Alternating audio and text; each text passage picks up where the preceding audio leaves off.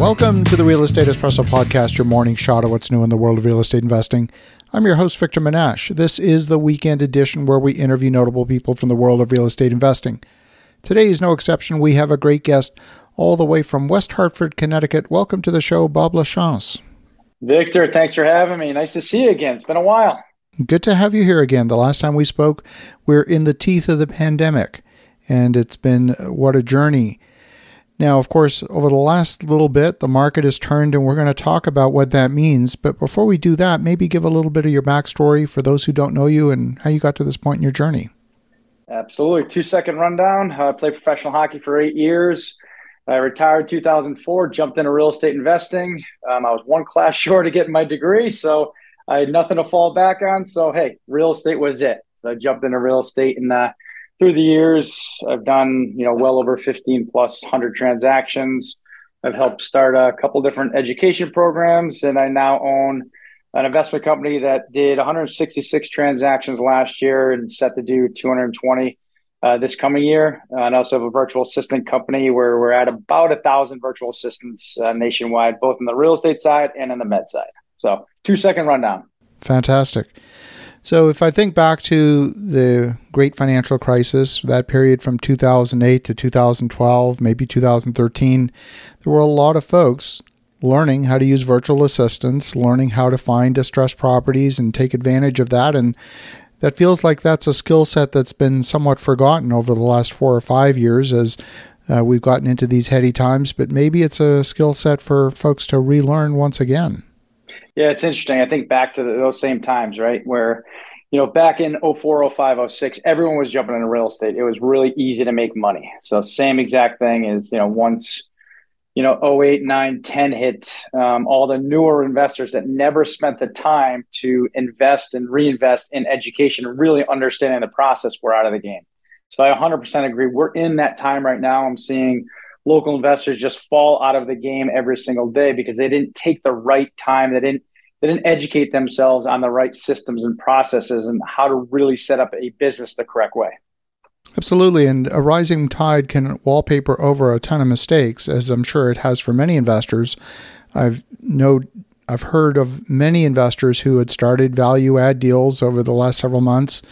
Construction costs went up, delays, all the rest. They didn't get their value adds done, but rising rents wallpapered over all of it, and they were able to get out still with a decent return.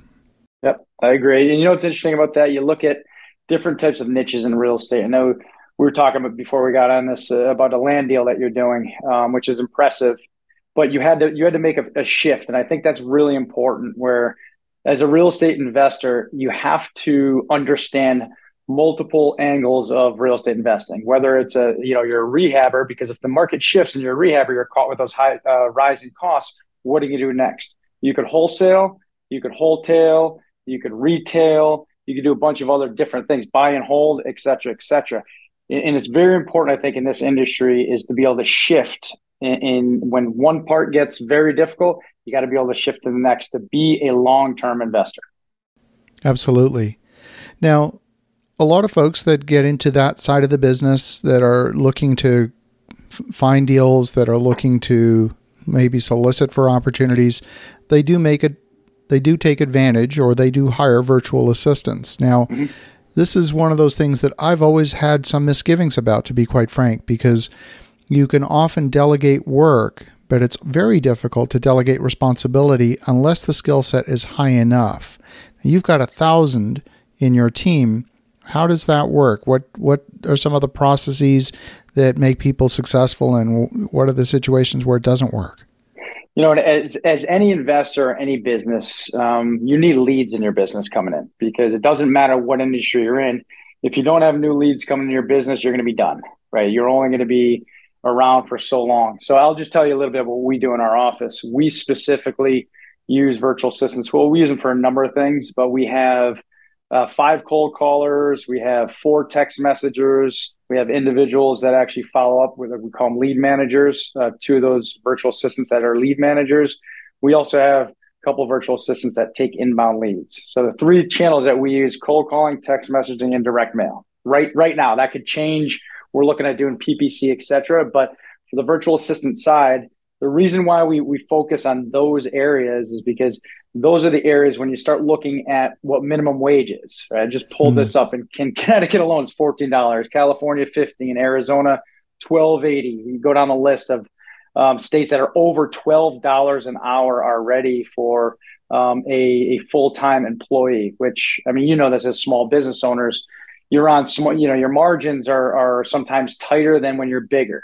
So when you start looking at those numbers and you start seeing exactly what tasks you could outsource, those are the best tasks, are cold calling, text message, the stuff that's going to drive you leads. Because the way I look at it as a business owner, my best use of my time is not going to be just cold calling someone or cold text something or direct to seller marketing. When I first started, I was door knocking from 10 a.m. to 3 p.m. every Monday through Friday. This is back in 2004. Luckily, we don't have to do that anymore, but it's a similarity of what I was doing then to what you can and we can outsource today.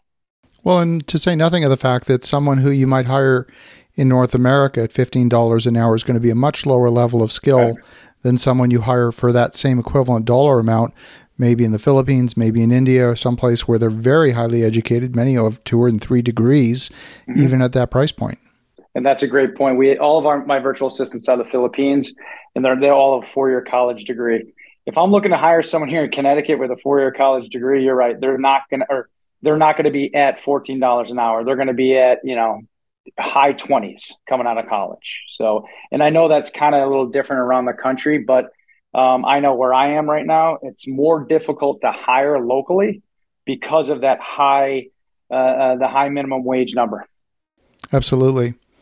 So if you're looking to engage with a virtual assistant firm, talk to me a little bit about role definition, supervision, leadership, training. How does all of that work so you actually have a successful engagement?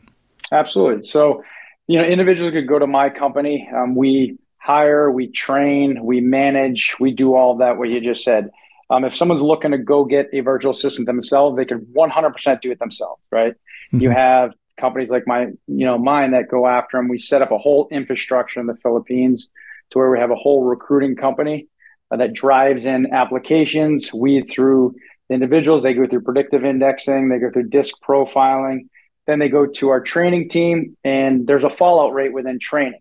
And the reason why we have a high fallout rate, which is a very, very good thing because it weeds out the individuals that don't want to be working for anybody long term, or you'll have attrition, you'll have fallout, you'll have everything. So it's very, very important to look at that. I know when we hire here in the office, if there's turnover's tough, right? Yeah. Turnover, it costs a lot of money to turn somebody over. So we do all of that in our virtual assistant company to weed them out.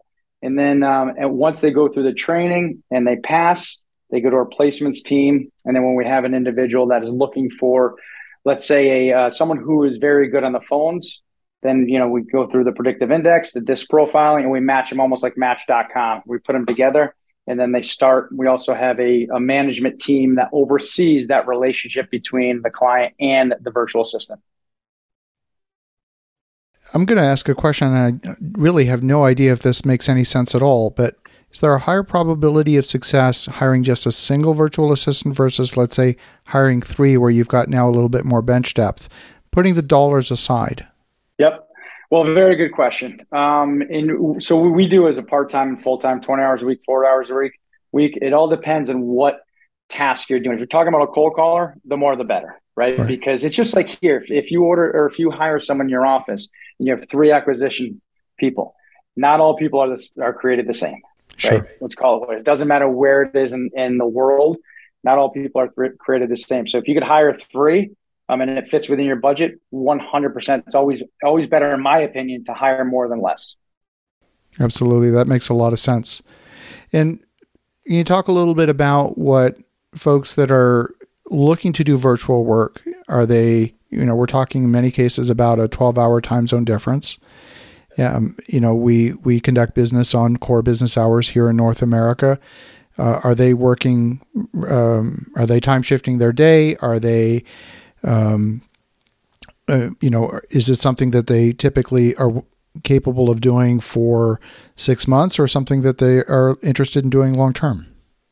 Yeah, so ours are typically long term. Like I said before, we have all my virtual assistants are in the Philippines, and it's literally opposite. So they're working the graveyard shift. But as you know, a lot of people know, the call center industry is very, very big in the Philippines. So Yes. working at night is extremely normal to them. So it's not a challenge at all working at night, which is our daytime. I'm in Connecticut, so I'm Eastern Standard Time.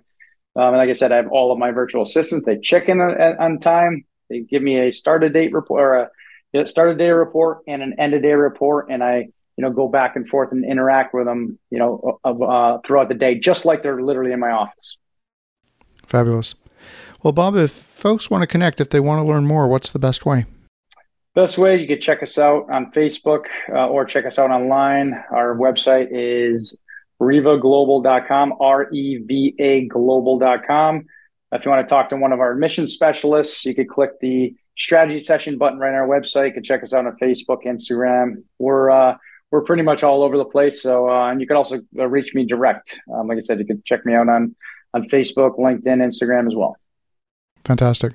Well, Bob, great to catch up again. And for the listeners at home, if you're looking for virtual help, definitely check out revaglobal.com. The link will be in the show notes, and connect with Bob as well. In the meantime, have an awesome rest of your weekend. Go make some great things happen. We'll talk to you again tomorrow.